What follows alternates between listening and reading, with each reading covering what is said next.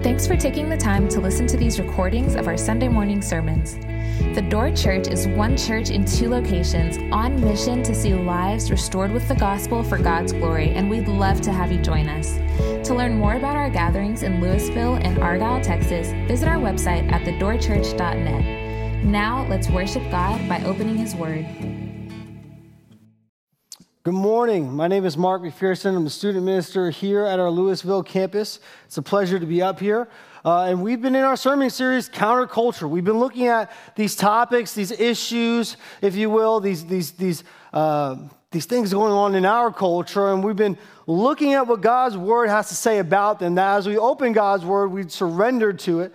That we wouldn't try to squeeze our opinion into God's Word, but God's Word would speak over us, and we allow God's Word to shape us. And so that's what counterculture has been about. So if you have your Bible, go ahead and open it to Matthew 5.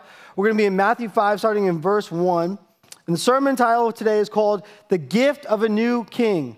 The Gift of a New King. And to all of our fathers in here, happy Father's Day. Fathers, thank you for all that you do and pointing your children back to Christ. Thank you, guys. God's word says this in Matthew 5, starting in verse 1.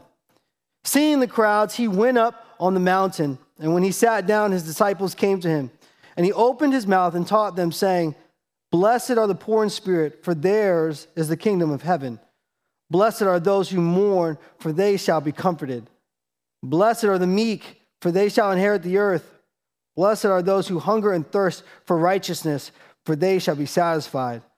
Blessed are the merciful, for they shall receive mercy. Blessed are the pure in heart, for they shall see God. Blessed are the peacemakers, for they shall be called sons of God.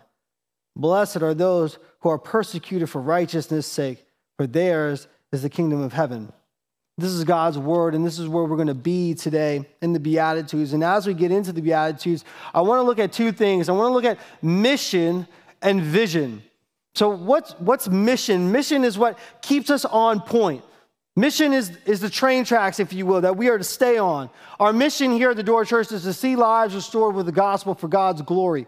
So all of our decisions are funneled through that. All of our decisions are to help us stay on the tracks, to stay on point, to stay on mission. These are our tracks. And if our mission is that, then our vision is where the tracks lead us. Our vision is where we're going or what the body could be. What could be? What's our vision? What are we looking at? And God's word is calling us, Christ is calling us in the Sermon on the Mount to be a people, a city on the hill, to be light in the world, to be salt in the world. And this is the vision that God has for his church, what Christ has for us. And this is what we have to see as we go down the train tracks. This is where we long to be as we travel down the tracks. Vision is you got to visualize. You have to see it before you see it. You have to let the vision, the thought of what could be, you have to let it capture your heart. And as you move towards the vision, it tugs you down the track. Man, vision should be something that captivates our imagination, that we long for, something that is amazing. It's driving us. This is vision. And as we look through counterculture, God is putting a vision before us. When I was a wrestler, I had a wrestling coach, and he always used to use this quote from Michelangelo. Michelangelo is a famous sculptor and painter, and not the Ninja Turtle, right? We're talking about Michelangelo. Michelangelo, he made the statue David. And when he was carving the statue David, he had this quote that was famous. It says, I saw the angel in the marble and carved until I set him free. That's vision. That's seeing a block of marble and seeing what it could be, seeing what it can be. And my question for us, church, is as Christ has been putting a vision for the church in front of us, to be a city on the hill, as we go through counterculture, as we go through these topics that our culture is talking about, that our culture is divided on, man, are we letting the Holy Spirit carve us? Are we letting the Holy Spirit sculpt us? Are we allowing the chisel to come to us and break us of ourselves? Is the Holy Spirit smoothing the rough edges in these areas of our life? Is the Holy Spirit giving us fine detail in our lives in these places? Has God been able to teach you how to be counterculture? And so as we look at our sermon series, as we look at the Beatitudes, there's three things we have to see. We have to see the teaching, the tension, and then we'll look at the teacher. So we have the teaching, the tension, and the teacher. Let's get right into it. The teaching, look at verse 1 in chapter 5. Seeing the crowds, he went up on the mountain, and when he sat down, his disciples came to him. This is the context that Jesus is preaching the Sermon on the Mount to his disciples. These are his people who have come to embrace the mission and embrace the vision.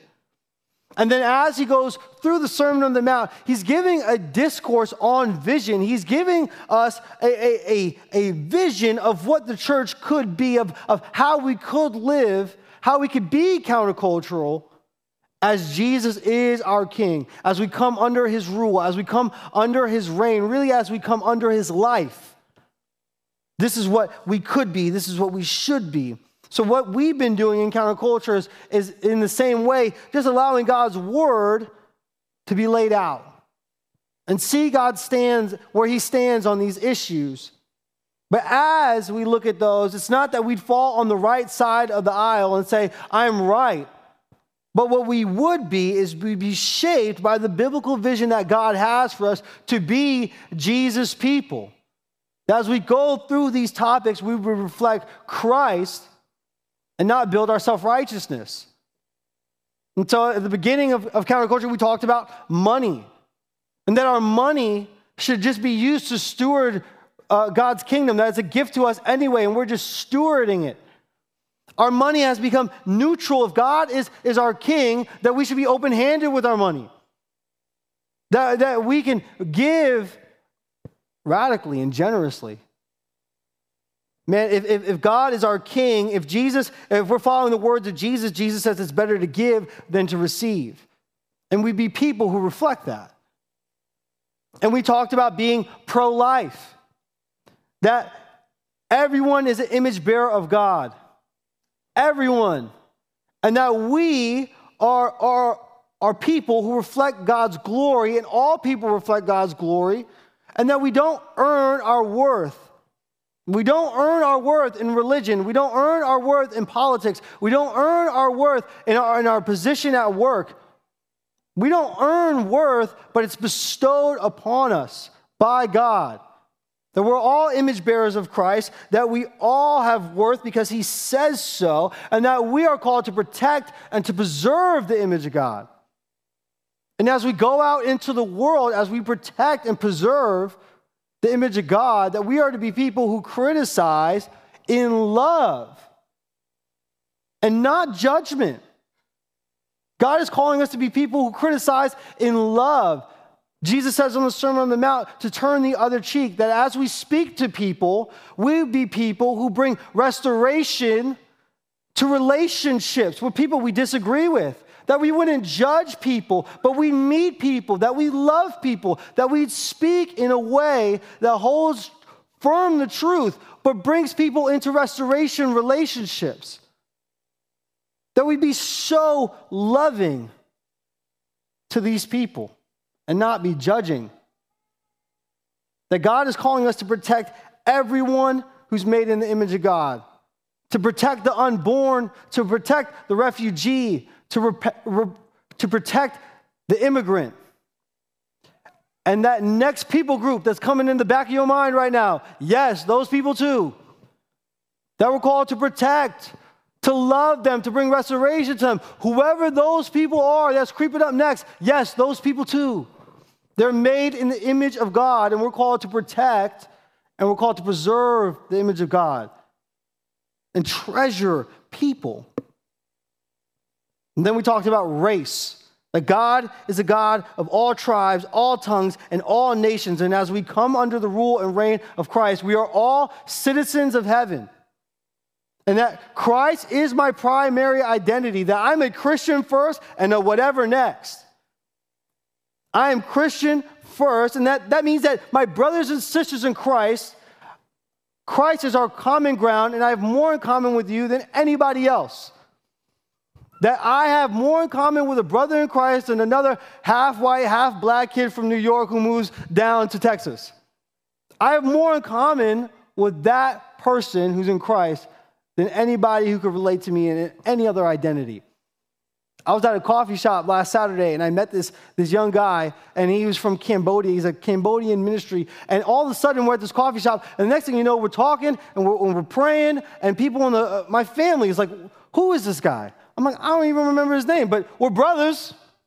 He's on mission. He's got the same vision I do. So we pray for each other. We love one another. That's common ground. We're family. Man, and as we come under Christ, as Christ is our primary identity, it would make us people who understand humility. That we be a humble people, that we're no better than anyone else. That the cross says that we all need forgiveness and we're all equal sinners under the cross. And so it would lead us to a place of humility, that we'd actually love people in a way as a beggar shows another beggar where to find food. That we all see each other needy and equal. And then we talked about sex, that sex is a great gift from God, but it's not God. And now our culture is championing sex right now, but sex is just a great gift from God. And that we're to use it under God's design in a covenant marriage between man and woman. And that sex and God's even calling us to a higher call, that we have covenantal eyes. Like we would only look at our spouse as our standard of beauty. That we wouldn't have eyes that wander, but we'd be focused on our spouse. And that sex is a beautiful thing, but sex is a fire. And that fire is great in the covenantal fireplace. That can do wonderful things for a family. It can bond a couple together in marriage. But if it's in any other area, it will destroy. And then we talked about last week about justice, how we treat people. Are we people of word and deed? That we would treat other people more important than we treat ourselves. Like Christ, we'd look at him and we continuously disadvantage ourselves willingly for the greater good of other people. That we'd willingly disadvantage ourselves. That's Mark 10:45, that the Son of Man came not to be served, but to serve and give his life as a ransom for many. And we are called to walk in that. That as we read God's word would so fill us, we'd feel God's love so much that we would follow it indeed. And we'd serve. And we love people next to us at the disadvantage of ourselves. This is what counterculture has always been about, that we would be counterculture people. People who come under the rule and reign of Christ, people who want to long to be light in the world, to be salt, to go into hurting relationships that are in our families, in our friends, in our societies. We go into the disenfranchised places in our communities, and we go and we love people there, and we preserve. This is what God is calling us to be. That as we see the vision for Christ, Christ is calling us to be radically generous, to protect life, to treasure humanity. That we would wait for sex until we are in a covenantal marriage, and that we'd understand the weight of sex, the gravity of it, and how important it is. And God is calling us to give up our lives for others that need it. And if we were to live this way, if we were to live out this, we'd be people who shed power. We would shed integrity. We'd be people called up. That there wouldn't be anyone else like us if we lived this way. And that's where comes great tension. That there should be a tension. There should be a deep conviction. There should be an insecurity about us. There should be some kind of doubt about us. As we go through counterculture, there should be doubt, there should be insecurity, and there's a big problem, and I know it, and I felt it over this sermon series, because the problem is me. The problem is you, it's our hearts. There should be a tension. There should be a tension that we're focusing on, that as we look at these topics through biblical lenses, That there's some point where God's word rubs up against us, and we have to see that we disagree with God to some degree. That at some point we're disagreeing. And at some points we're in just opposition. That we're not letting the Spirit come and work on us and carve us and shape us. And some of us are sitting and going, not me though, crushing it. I'm checking every box each week. I've fallen on the right side. And if you're being honest with yourself, you have to know that you're not being honest. That there's no way that you're being honest with your heart. That we might say that we fall in line with everything, but really our words and our deeds don't follow up. We might talk a good game, but we lack integrity. And God is calling us to come to him and speak to him there and humble ourselves there. Pastor Scott put it great. Last week I was talking to him about this. He said, some people get along to get along with life. They get along so they can get along. And I know this because every time I debate with one of my best friends, we love debating. I love debating. He don't like debating. I like debating like hip-hop albums and Michael Jordan versus LeBron. I mean, you could go on and talk about all these kind of things, Tom Brady or whatever, and he will get to a point, 5 minutes in, we'll be talking, and they'll go, you know what? You're right. And he just says it so disingenuously. He says it like, okay, this conversation's over. Let's get on to the next one. He says, you're right, and it's over. And I know what that means. It means we're done talking. It really just means shut up. Like, shut up and let's keep going. And I know what that is because I feel that through this sermon series with God. I'm sitting there going, God, I get it. But God's saying, I want to have that confrontation. I want to sculpt you here. I want to mold you here. Won't you repent? Won't you come humbly here? And my fear is that as we're rubbing against the scripture that we just say, yeah, I get it. And we get along just so we can get along. And counterculture is meant to enlighten us to the vision, to show us the vision of the church, to show us what it is to be a city on the hill, what it is to be light in the world, what it is to be salt. Well, what counterculture is meant to do is to break us of ourselves. It's to break you of you, to allow the Holy Spirit to be a chisel, to knock off big pieces, to smoothen out the rough edges, to add details to these areas in our life, that the Holy Spirit would change us to be people who are strong in God's word and confident, and we don't move from God's word, but we be humble. We be lambs. We bring restoration to relationships. And so as we look at the Beatitudes, as we look at these statements of the blessed, what we have to see is that if we're going to be a city on the hill, if we're going to live counterculturally, before we could ever do any of this, we need to be this. Christ starts the Sermon on the Mount with the Beatitudes because you need to be this before you can live it out. And so he says, blessed are the poor in spirit, for theirs is the kingdom of heaven. Are you poor in spirit? But as we go through the Beatitudes, remember that this is not groups of different people, of different characteristics. In spirit is the key to let us know that this is just characteristics of one people. One people, his people, should fall in line with these characteristics. In spirit is to show us where we stand spiritually. To be poor in spirit, God is using poor as a metaphor of poverty to show us that we have nothing we can give to God. There is nothing we can do. There is not enough righteous acts that we can do at the end of our lives to hand to God and say, God, look at my life. Can I get in?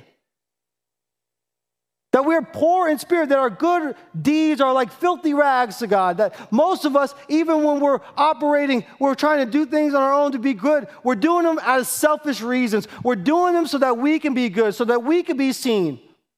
Out of our own pride. And there's nothing we can give to God. We are poor spiritually. God says, blessed are those who mourn, for they shall be comforted. To mourn is to grieve the things that are in you and about you. that the very seeds of hate live in your sin nature, that the very seeds of murder live inside of your heart, and to mourn those things, to grieve those things, that they are within you. To mourn and to grieve those things is to take responsibility. This is my nature. Is to mourn it. Is to say, oh my goodness, this is me. Blessed are the meek, for they shall inherit the earth. To be meek is to be without power. Is to be completely dependent. That we would be people who are completely dependent on God's grace. That everything he gives us is a gift. That we understand we have no power. We'd be humble as we walk with the Lord. That our hands would be open to his grace. That if the Lord gives, he is good. And if he takes away, blessed be his name. That we be open-handed. But so many of us want power and control of our lives. And so we close our fists. We hold tight to our lives. And you can never receive anything with a closed fist. And so God longs to open your hearts. And as he opens your hearts, your hands will follow. To be people who are meek, who are dependent. People who hunger and thirst for righteousness. As we go through counterculture, as we look at being a city on a hill, is it something that your heart longs for? Has the Spirit captivated your heart? Is he tugging at you? Do you long for righteousness? Do you want this kind of life? The life of a lion and a lamb, boldness and meekness. Do you long for this kind of righteousness? Because if we truly hunger and thirst, it means that we need intervention, that someone needs to come in. To hunger is to say, I'm hungry, I need a gift. No one who hungers says, you know what, I'm hungry, I'm going to pull myself up by my bootstraps and go get a job. No one who thirsts says, you know what, today would be a great day to plant a vineyard. No, to hunger and to thirst is to ask for mercy, ask for grace, to ask for someone to intervene.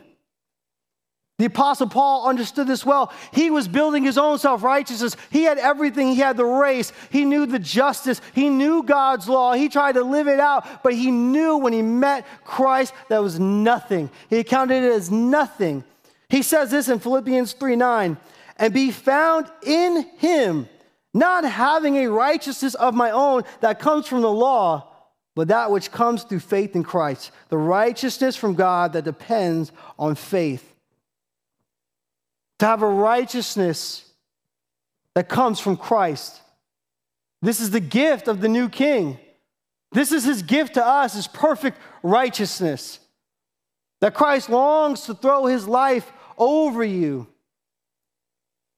Like the prodigal son who gets the robe thrown over him and the sovereign ring on his finger and is kissed before he can even apologize. Righteousness is the gift from the king. So as we see a city on the hill, as we try to live counterculturally, we need to be this before we could ever do this.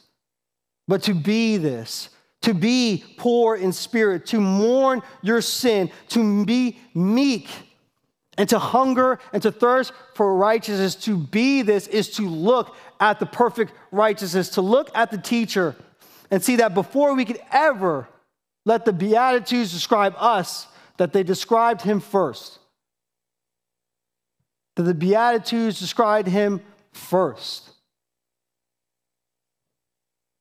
Blessed are the poor in spirit, for theirs is the kingdom of heaven. Why does Jesus say that we get to reign and rule and be co-heirs with him in the kingdom? Why are we spiritually rich and have a relationship with our Heavenly Father through the Holy Spirit who lives in us and through us? Why are we so rich? Because Christ became poor for us. Not only did he come down and live poor, but he was poor on the cross when he lost his rich relationship with his Father. He lost his richness to give to us. Blessed are those who mourn, for they shall be comforted. Why are we comforted? Why do we get comfort from the Holy Spirit? Because on the cross, he mourned for us and he wept for us. Blessed are the meek, for they shall inherit the earth. Why do we get to receive a gift of grace? Why do we get to inherit the earth? Because on the cross, he was meek, and he was led to the cross like a lamb that was led to his shearers. He was meek for us. Blessed are those who hunger and thirst for righteousness, for they shall be satisfied. Why are we satisfied? Why are we filled? Because on the cross, he said, I thirst. On the cross, he was poured out. He was emptied. Blessed are the merciful, for they shall receive mercy. Why do we receive mercy? Why do we receive forgiveness and grace? Because on the cross, he received no mercy. Not from Pilate, not from the crowd, not from his heavenly Father, who poured out his wrath on him and turned his face away. Blessed are the pure in heart, for they shall see God. Why do we get to see God? Why do we see God? Because he was pure. To be pure is to have one focus, to be single-minded. And he was single-minded. He was pure for us. He lived a pure life for us because his focus was us. And he lived a pure life. And when he died on the cross, he was in darkness. And he cried out, "Where are you?" That's why we see God. Blessed are the peacemakers, for they shall be called sons of God. Why do we get to have peace? Why do we get to be called sons and daughters? Because the Son of God came down and took on our war. He went to war for us on the cross. And because he did, we have peace with God. We get to be called sons and daughters. Blessed are those who are persecuted for righteousness' sake, for theirs is the kingdom of heaven. This is the gift afforded to us. This is the gift of the new king. Perfect righteousness. Righteousness because he was persecuted. This is the gift that's afforded to us. Jesus says on the Sermon on the Mount, in verse 17, that he did not come to abolish the law or the prophets, but he came to fulfill them. That his word would not pass away, but it will be accomplished. That's the perfect righteousness that he lived for us. That's what he earned for us, and that's what he longs to bestow on us. Perfect righteousness. This is the vision that he calls us to be, a people who come under the gift of righteousness, to inherit the kingdom.